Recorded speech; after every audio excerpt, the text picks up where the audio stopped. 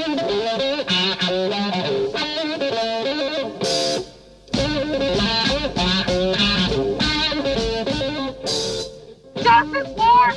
of us! All of us! All of us! From Washington, D.C., this is On the Ground. The coming weeks will determine whether the Biden administration can get a handle on the raging pandemic and the economic collapse. Dr. Margaret Flowers gives us the lowdown on coronavirus and vaccines. At a time when we were investing billions of dollars to private corporations to create these vaccines, there was not the same investment and attention given to developing a mechanism so that the vaccines could be administered. And 2 days after a right-wing mob attacked the U.S. Capitol, plainclothes police officers 30 miles away shot and killed a 24-year-old black man after chasing him. The family, friends, and community of Kwamina Okran say they won't stop until they get answers and justice. I don't like the fact that you chose my son to stalk and murder. You wear a badge and you're supposed to represent the community. All that and much more coming up. Welcome to On the Ground, onthegroundshow.org, Voices of Resistance from the nation's capital. I'm Esther Iverem. Well, it's the end of January 2021, and the initial shock and paralysis in Washington after the violent attack on the Capitol on January 6th has given way to a paralysis of a familiar sort. Democrats, voted in by the people to hold all three branches of the federal government, are failing to use that power to enact the agenda of their voters. The bare minimum relief from the economic crisis provided by the Biden administration's proposed $1.9 trillion stimulus package is now threatened with being further diminished. The promise of passage for D.C. statehood or any of the other wish list items that Democrats ran on, which need congressional approval, are now on the butcher's block. Why, you might ask? Didn't Democrats win two hard-fought Senate races in Georgia, which with Vice President Kamala Harris's tie-breaking vote can deliver Senate majority victories? Well, the breakdown in Congress is because Senate Democrats, led by Chuck Schumer of New York, have so far, as of this broadcast, refused to abolish the filibuster, which will require the Democrats to get 10 Republicans to also vote in favor of these proposed laws.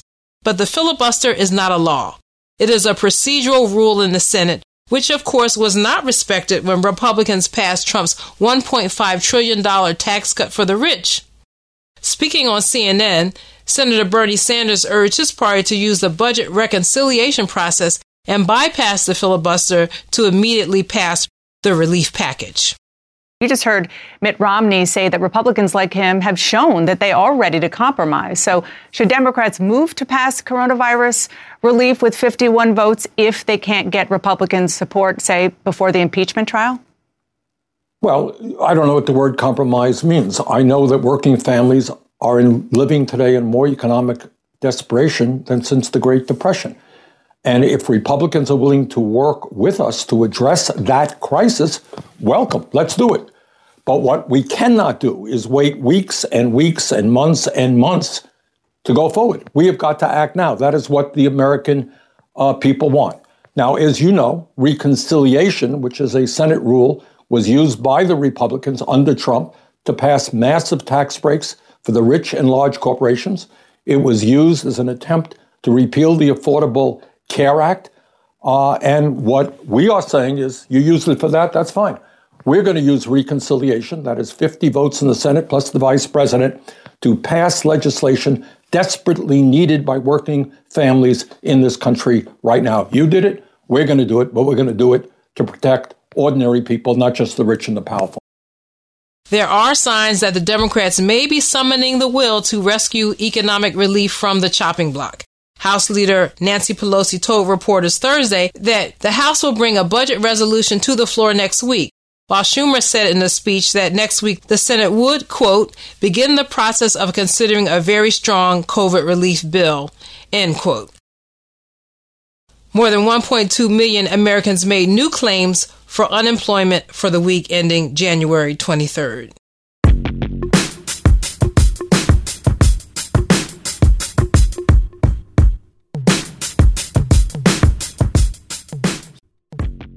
Meanwhile, the legal and political aftermath of January 6th is proceeding on two tracks.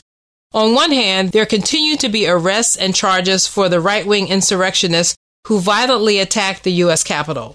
U.S. Attorney Michael R. Sherwin said Tuesday at a news conference that nationwide arrests will soon plateau after the 135 arrests already made, and that charges of seditious conspiracy are pending against several members of extremist groups such as the Proud Boys, the Oath Keepers, and Three Percenters, who may have planned and coordinated to disrupt certification of the election or harm lawmakers.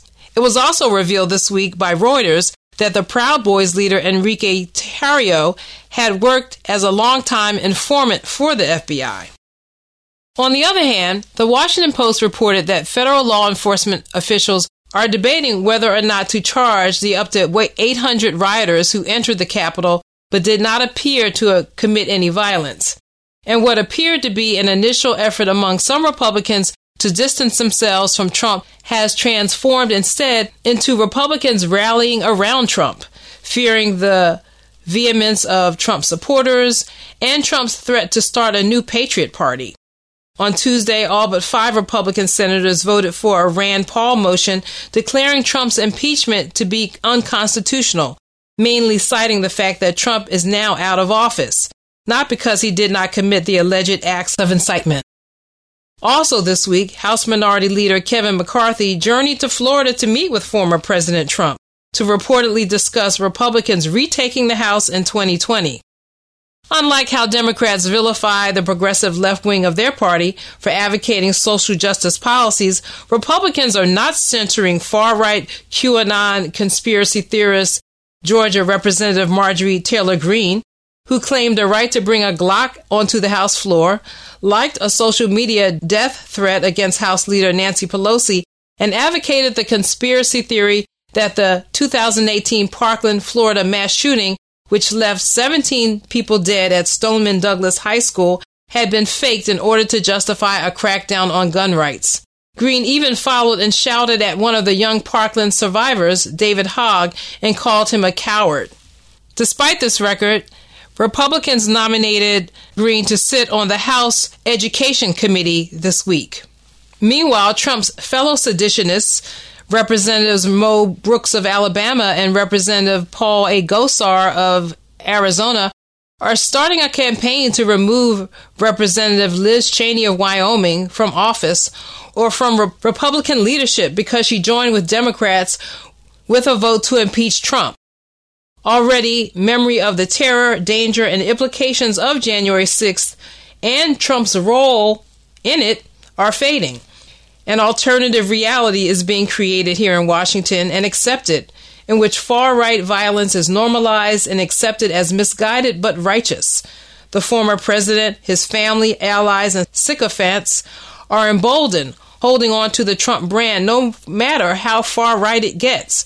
Trump's former UN ambassador, Nikki Haley, told Fox News this week that there is no basis to even impeach Trump.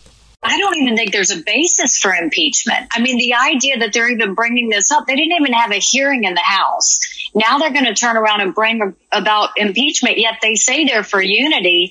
I mean, they beat him up before he got into office. They're beating him up after he leaves office.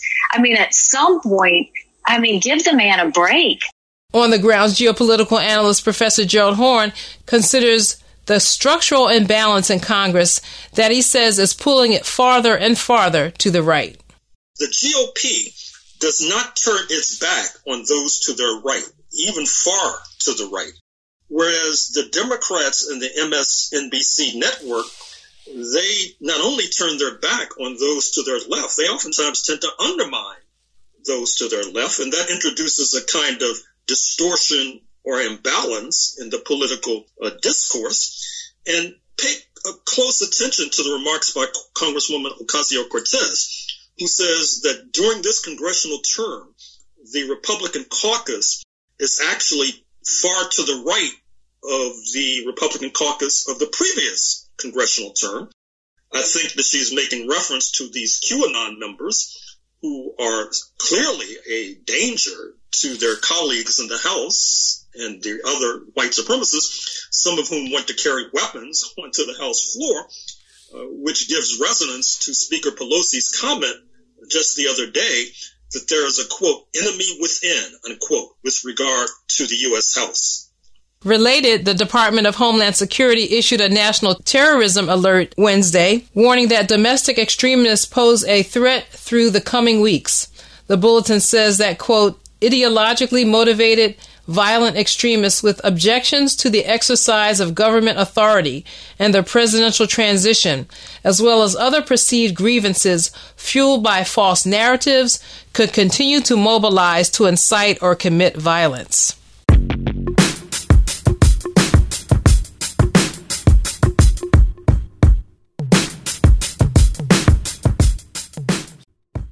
Well, police as well as retired military are among those already under arrest or under investigation in the January 6th attack, and this fact has only underscored what previous investigations have proven, that U.S. law enforcement and military are infiltrated by white supremacists and other right-wing extremists. And this fact, and the comparatively nonviolent way these rioters were handled by law enforcement at the Capitol, puts all cases of police shootings of unarmed people, particularly black people, in sharp relief and in contrast. Just 2 days after the assault on the Capitol, undercover police officers 30 miles away in Gaithersburg, Maryland, shot to death 24-year-old Kwamina Okran, a roofer and talented car mechanic remembered for his athleticism as a football player in high school. Limited information has been released by the Gaithersburg police, who said that officers responded to a tip that Okran had a gun. The officers, who were in plain clothes, not in uniform, were also not wearing body cameras. They said they chased Okran and shot him after he allegedly displayed a handgun. On January 24th, a rally to protest Okran's murder was held at an outdoor amphitheater adjacent to Gaithersburg City Hall.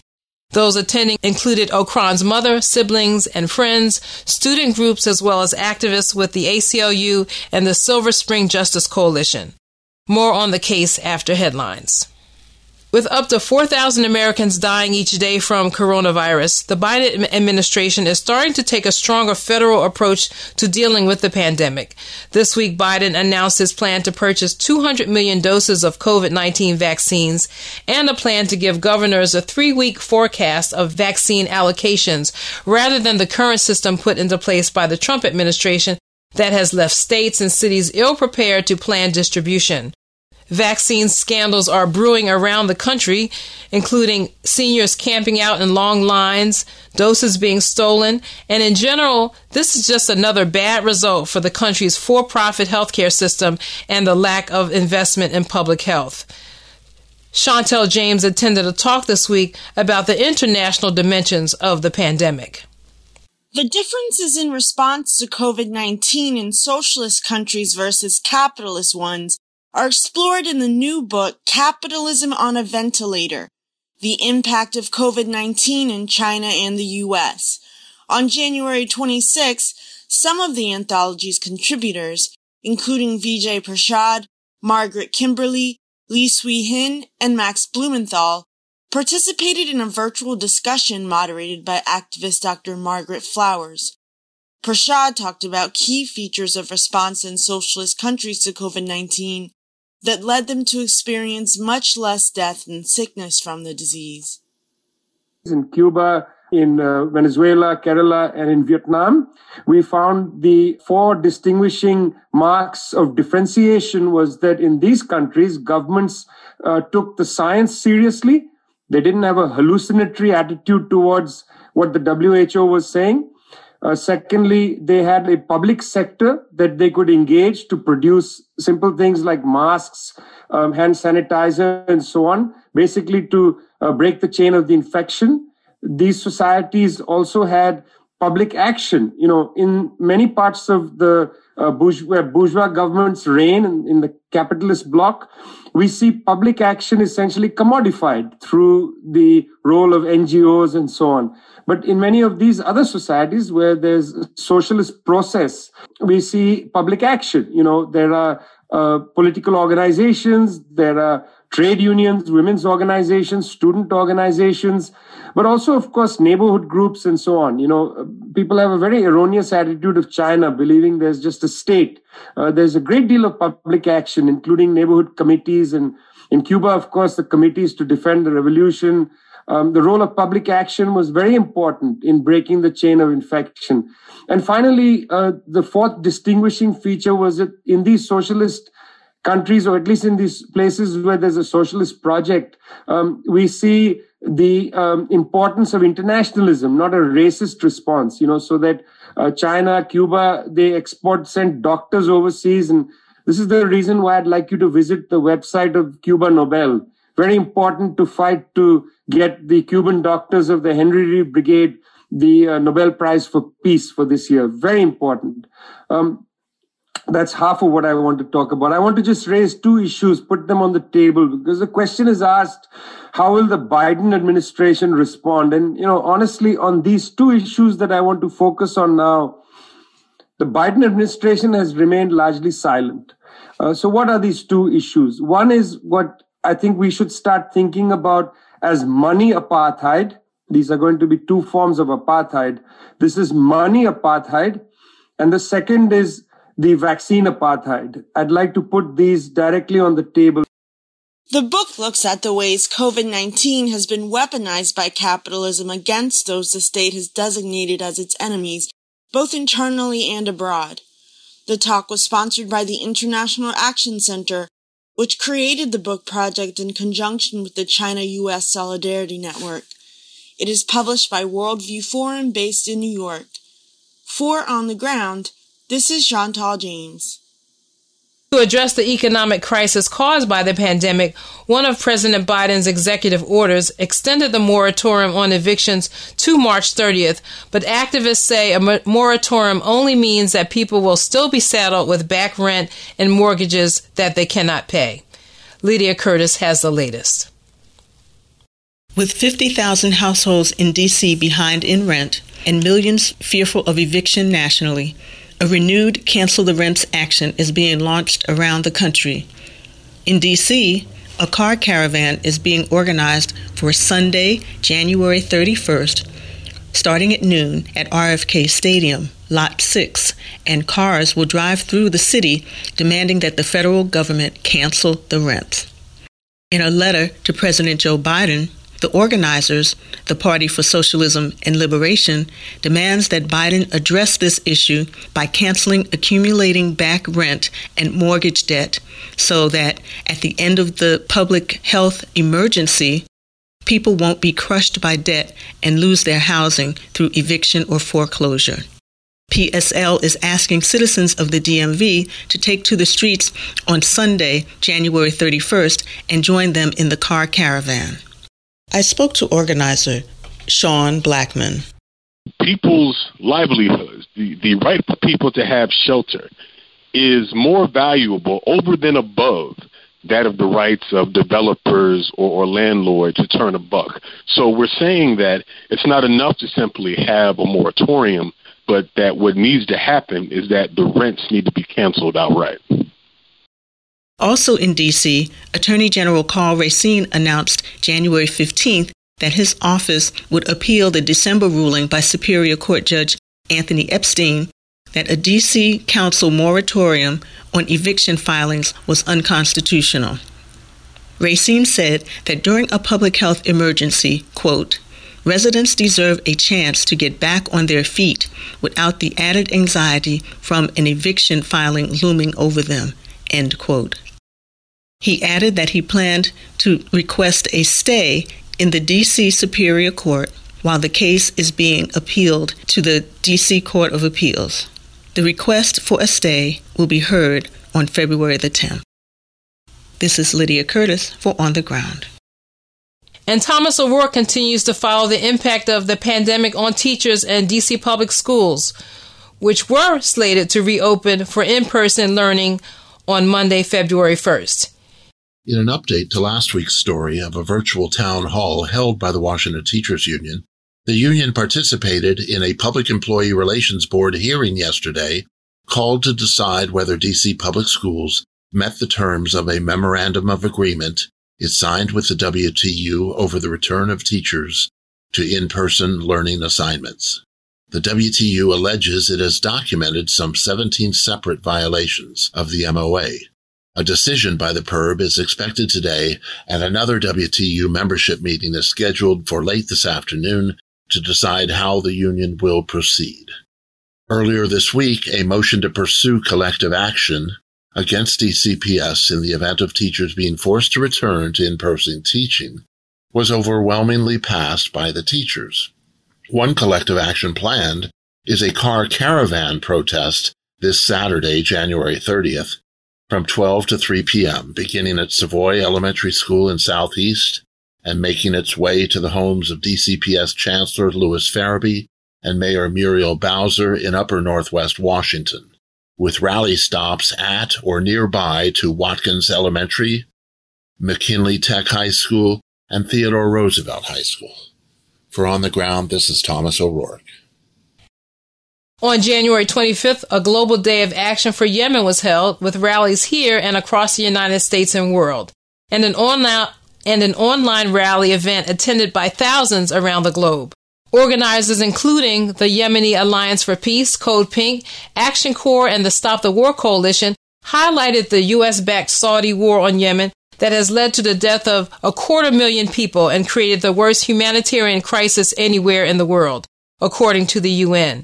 They estimate that more than 24 million people in the country, which was already one of the poorest on the planet prior to the war, will need humanitarian assistance in 2021.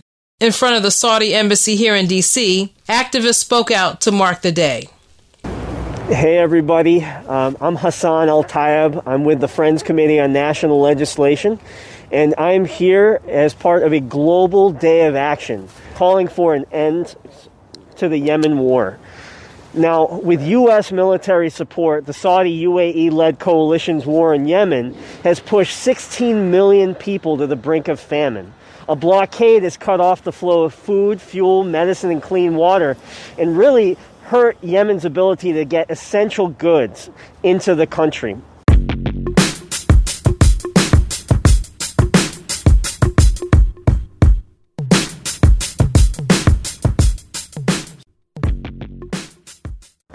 And finally, in culture and media, in This Week in History, 3 dates from Nazi Germany and World War II. On January 30th, 1933, Adolf Hitler was appointed Chancellor of Germany by President Paul von Hindenburg. Members of his Nazi party within weeks staged an arson attack on the German parliament or Reichstag. This served as a pretext for quote-unquote harsh confrontation with and later outlawing the German Communist Party, which was a key step in Hitler becoming sole leader or Führer of Nazi Germany. On January 31st, 1943, German troops surrendered at Stalingrad, marking the first big defeat of Hitler's armies in World War II. During the 5 months battle for the Soviet city, 160,000 Germans were killed and 90,000 taken prisoner, including the commander Friedrich von Paulus, the first German field marshal ever to surrender.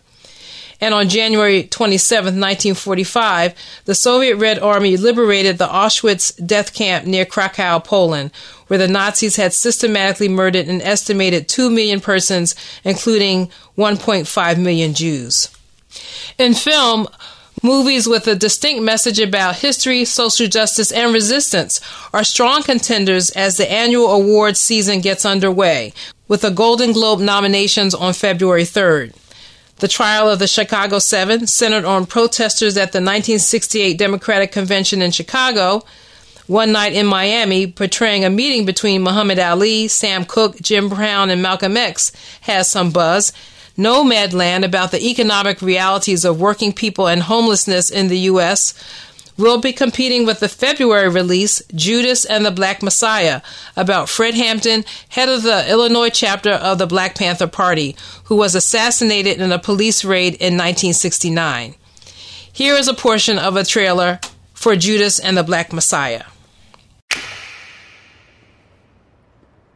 Deputy Chairman Fred Hampton of the Illinois Black Panther Party. Repeat after me. I am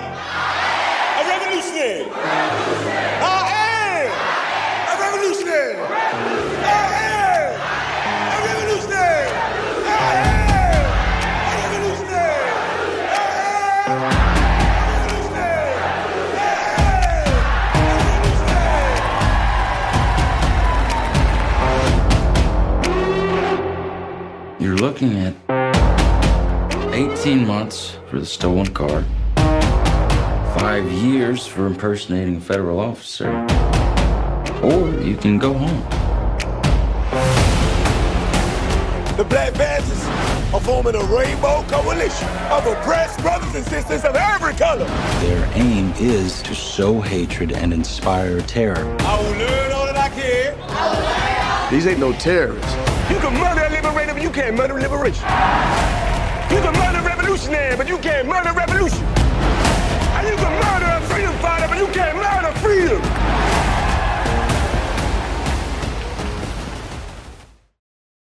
And Hollywood lost an icon on Thursday when actress Cicely Tyson joined the ancestors at the age of 96. Accolades are pouring in from all around the world, from those inspired by Tyson's pioneering work in the movie Sounder and the autobiography of Miss Jane Pittman, and her more recent work on the television series How to Get Away with Murder. Earlier this week, HarperCollins published Tyson's new memoir, which is titled Just As I Am. And those are our headlines and happenings. Stay with us.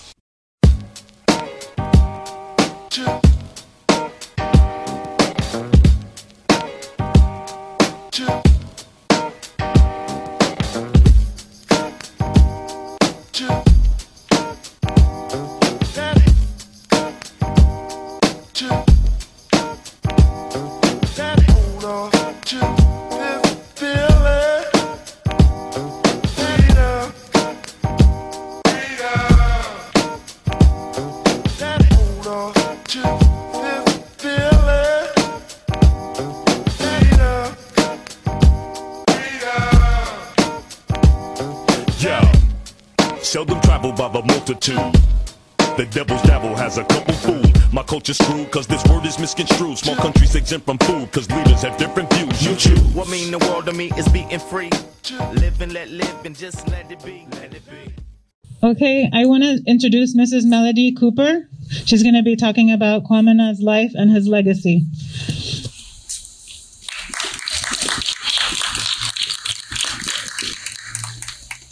I want to say thank you for supporting my son Kwame, which is my youngest of 5 children I had.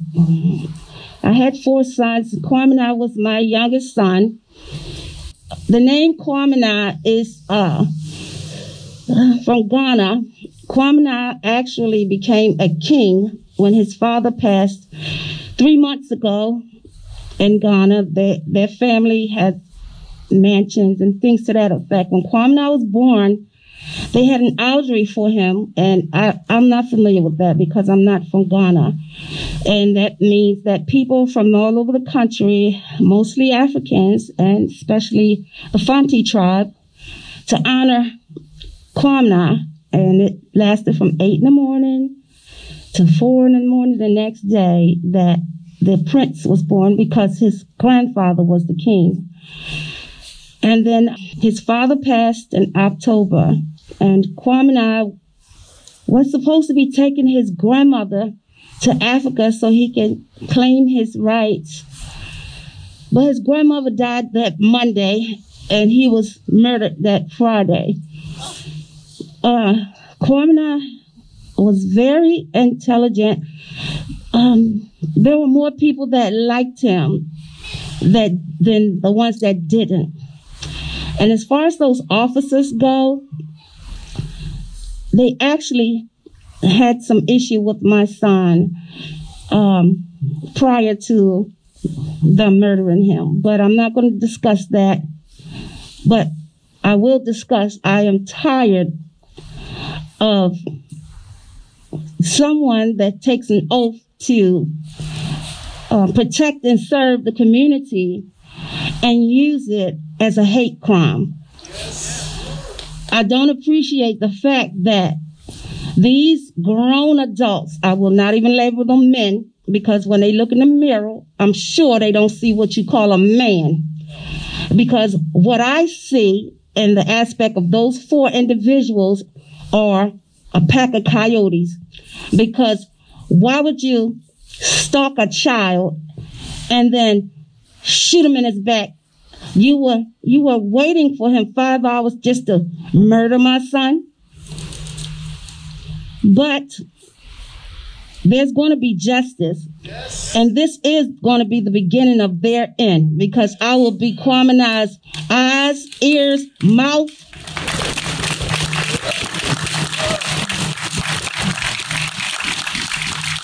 I feel sorry for all the families that I see, that I don't know, that I've watched the police kill, because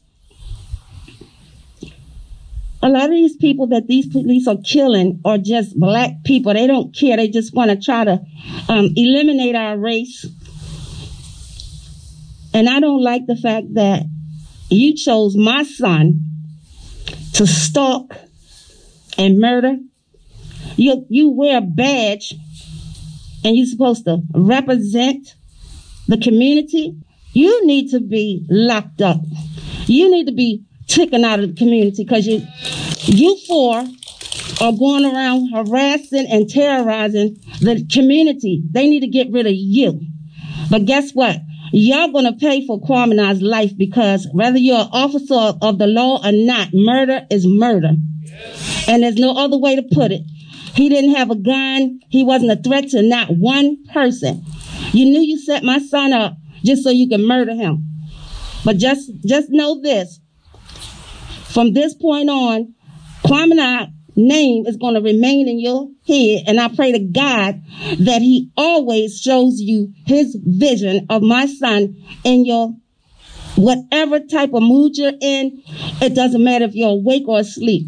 I hope that my son haunts you for the rest of your life, because how do you think you could be a man to shoot a child in the back multiple times? And then we're not even going to say how he got shot in the front, because if all of y'all was shooting from the back, how did he get shot in the front? We know, and guess what? I know too. And you're going to pay for everything that you've done to me and my family. My son has sisters that miss him, brothers that miss him, cousins, nieces and nephews. He was well loved in the community. There were, like I said, more people that liked him than the ones that didn't. So basically, I'm glad that you guys are here to protest against the hate crimes that the police continue to do.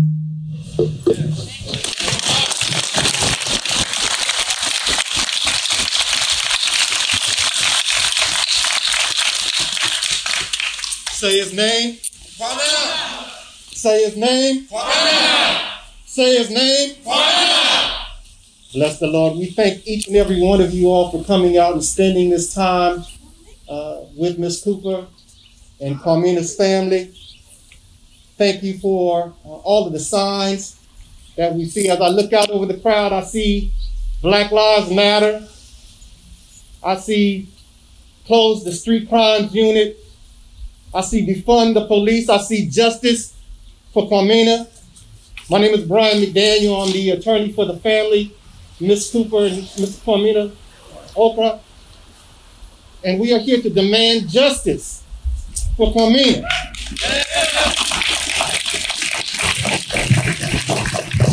You all are out here is a testament to the fact that Carmina's life mattered. That he was black, that he was male, that he was young, did not disqualify him from humanity. That you saw in your eyesight a young black man does not mean that you are entitled to use force beyond the force that you are entitled to use. Does not mean that you are allowed to put Carmina in a position where you could then create a narrative that justified the taking of his life. We are here to demand that the city council, that the chief of police, and all those dignitaries who occupy this office and others in Montgomery County make sure and ensure that the investigation into Carmina's death is fair, and that it is transparent. What it is that is done in the dark will come to light. Yes, my Bible says that that weeping may endure for a night, but that joy will come in the morning. Yes, and so we're here to claim on today that we are demanding that the investigation into this shooting be transparent, that all those witnesses that you interviewed be identified, and that all of the information in the reports from these officers involved in this shooting be released and released now. Yes. We're not only asking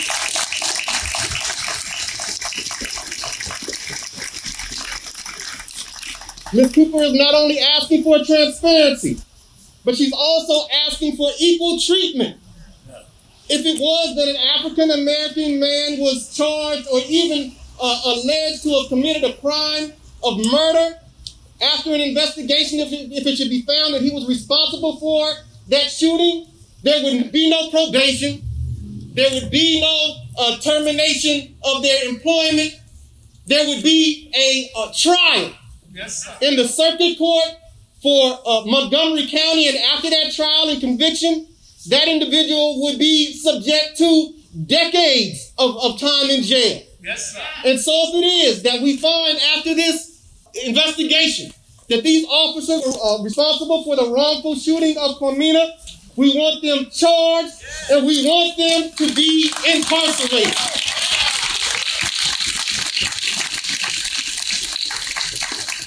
Not only does Ms. Cooper want transparency, not only does she want equal treatment under the law, she also wants transformation. We want this police force to be changed. Yes, sir.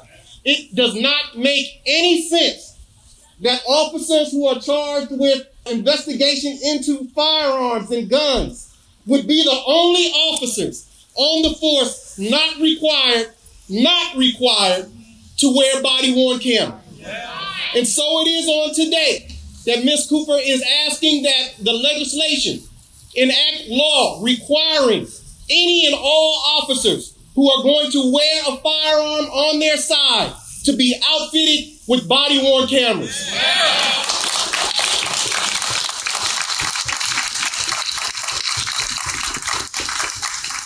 This so that the family and the public knows that you cannot create your own narrative, that you cannot come out and allege that someone had a firearm in support of your contention that you needed to kill them, that you cannot come out with your own story suggesting that someone turned and threatened you when in fact they did not, just so that you can justify these shootings.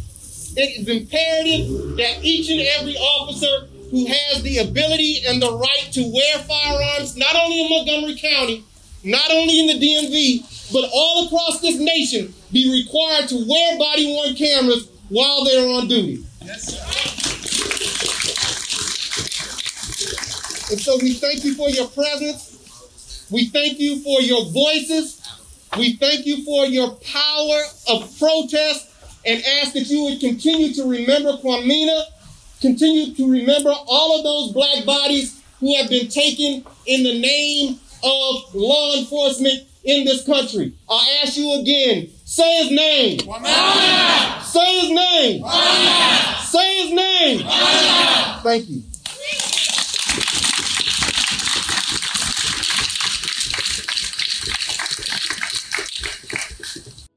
And that was the January 24th rally to protest Kwamina Ocran being shot to death by Gaithersburg plainclothes police officers. The shooting happened on January 8th, 2 days after the assault on the U.S. Capitol by white supremacists and other right-wing extremists. Those attending included Ocran's mother, siblings and friends, the family's attorney, student groups, as well as activists with the ACLU and the Silver Spring Justice Coalition. The demands of organizers include release basic facts about the shooting, including reports that Ocran was kicked after being shot and killed by police. They also want information about exactly what report led officers to stop Ocran in the first place.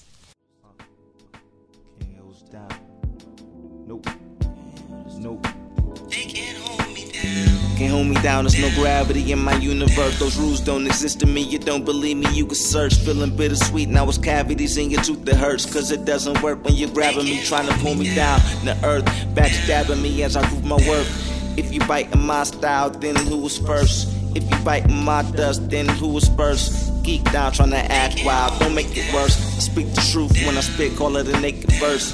St. John when I spit, let me take you to church. Amen, amen. Trying to intimidate me, and you just amen. And you dealing with an ill super saiyan, with a wide vision in the game plan. Call that full brain. John Illa J N, see that's my full name. Grave bonds on steroids, that's my full swing. And I'm out the ghetto superstar. This is On the Ground, onthegroundshow.org, Voices of Resistance from the nation's capital. I'm Esther Iverem. With up to 4,000 Americans dying each day from coronavirus, the Biden administration is starting to take a stronger federal approach to dealing with the pandemic.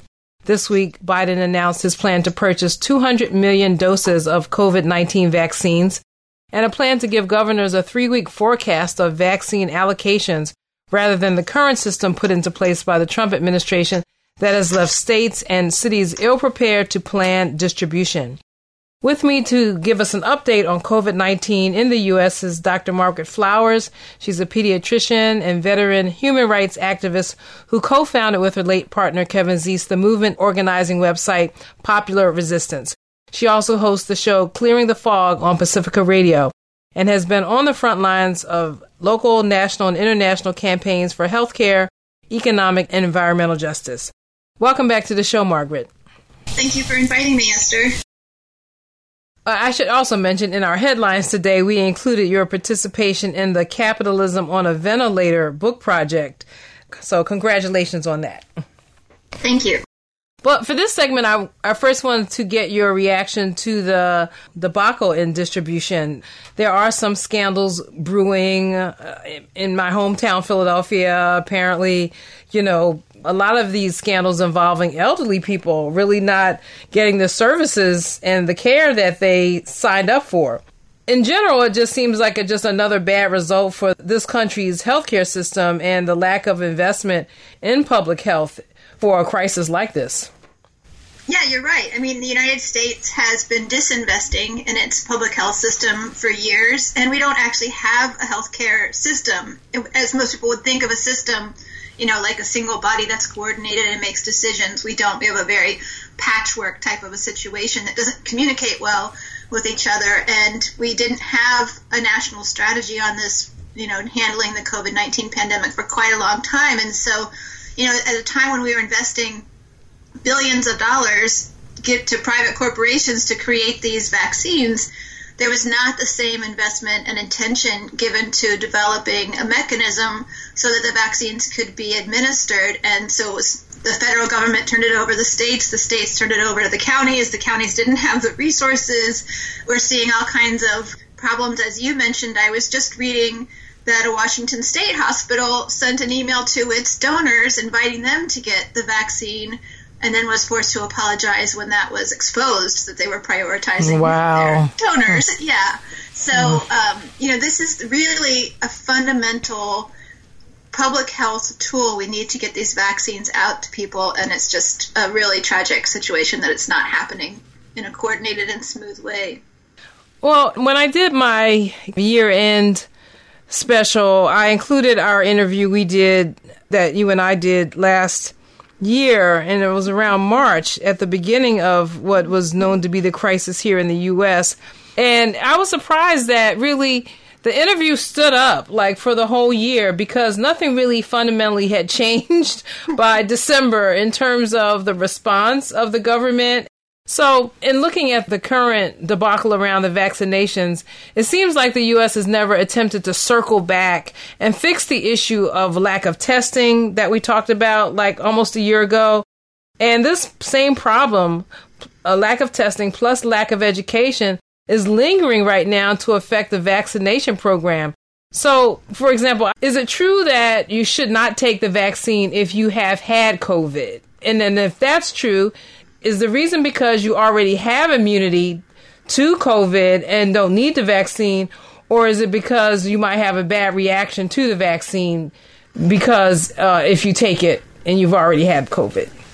So it is not true that if you've had COVID, you shouldn't get vaccinated. In fact, even if you've had COVID, you should still get vaccinated, to say it in a more positive way.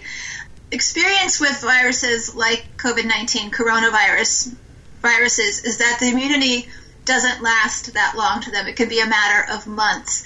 And also, the antibody tests that have been done on populations have shown that I think around a quarter of people don't form a lasting response even after they've had COVID. So they don't have lasting immunity after they've had the disease. And so it's really important that everybody get vaccinated. That's the best way. And recognizing that even the vaccines are not 100% effective at preventing people from getting the disease. They do seem to be very effective at preventing people from getting severe disease. But everybody should get vaccinated. And even with the vaccines, we're going to have to wait and see how long that immunity lasts and whether people are going to need more than just the one booster after their first dose.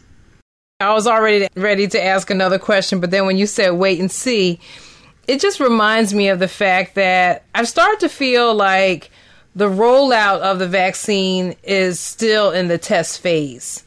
Maybe because the vaccine was approved in such a short time. But, we keep hearing stories. I think just on Thursday, Germany announced that they're recommending that no one over 65 take the AstraZeneca vaccine. There were deaths of very elderly people in Norway, I believe, after taking it.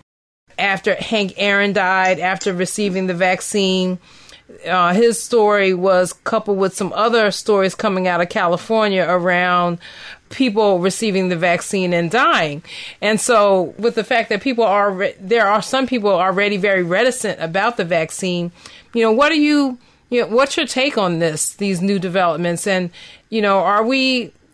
are we still being tested on in a sense with this vaccine?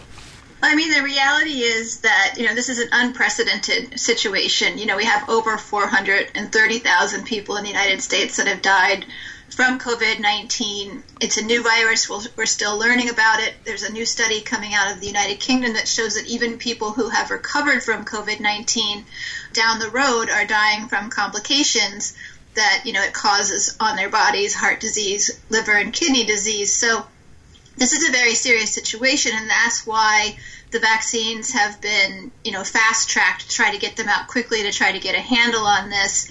The technology that the United States is using in Pfizer and Moderna is a new technology, so not a lot is known about that. And so it's a situation where the virus is new, we're still learning about that.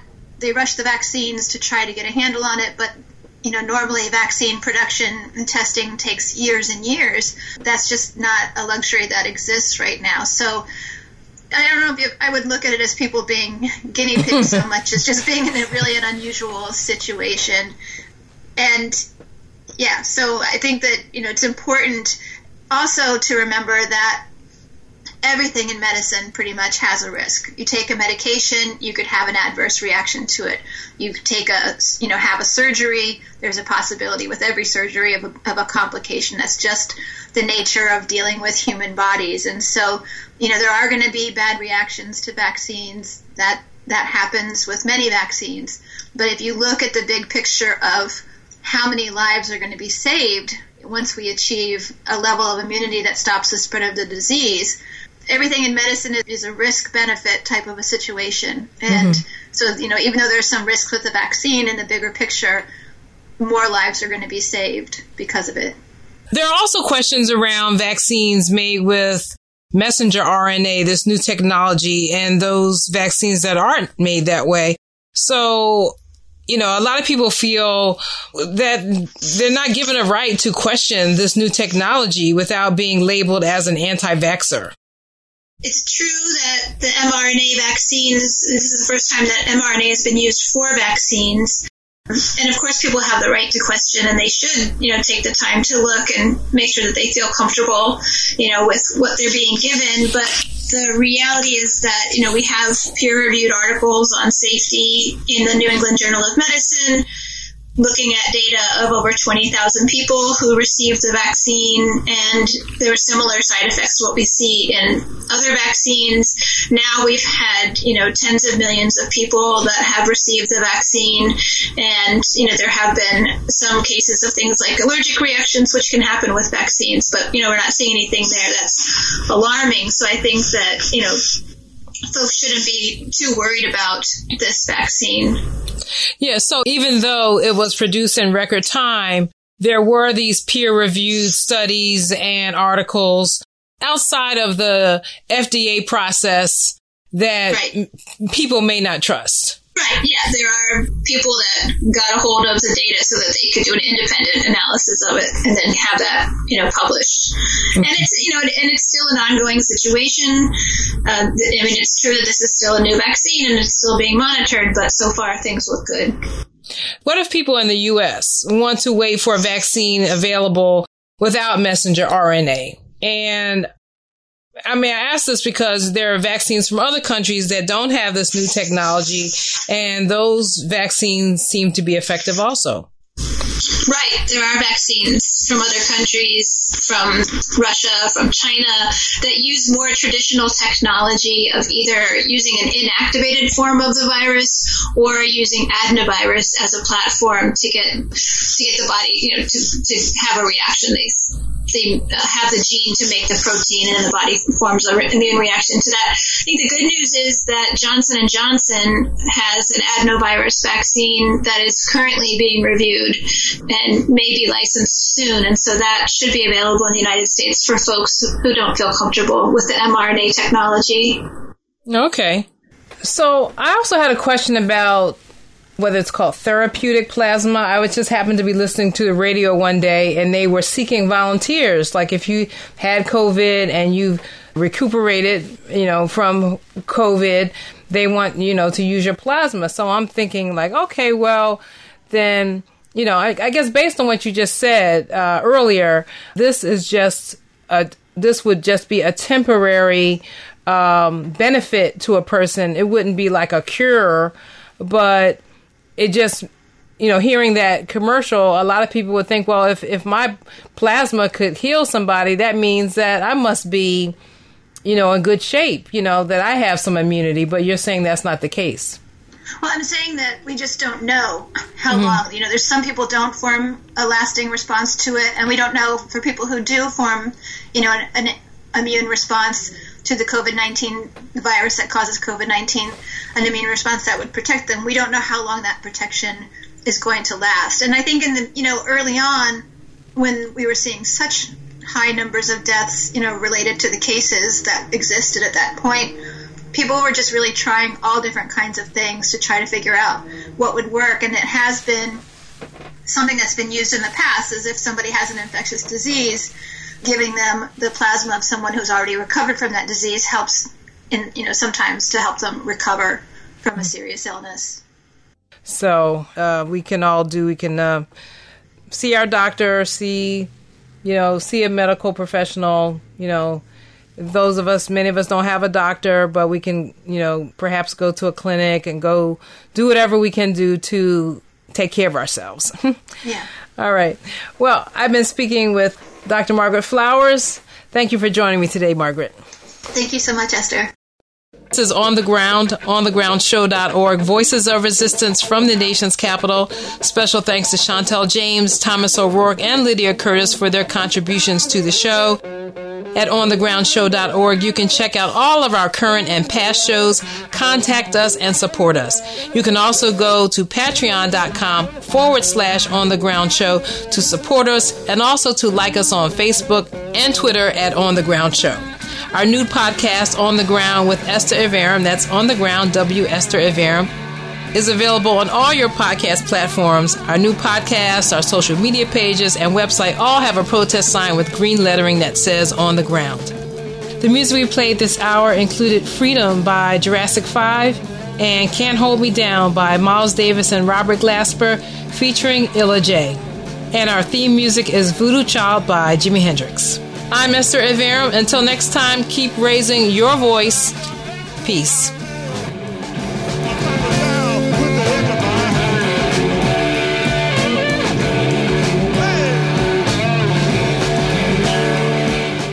This is Esther Iverum, producer and host of On the Ground, thanking you for listening and for being a part of our audience. And I'm asking you to please partner with us in keeping alive this independent grassroots news program from Washington, D.C. Your fully tax-deductible donation of as little as $3 a month will help us keep lifting up voices of activism and resistance to corporate power and corporate media. So please go to our page at patreon.com/On the Ground Show. That's Patreon, patreon.com/On the Ground Show, where we post the shows and bonus material. Or you can see all the ways to support, including end-of-the-year giving and PayPal, on our website, which you know is onthegroundshow.org. Thank you.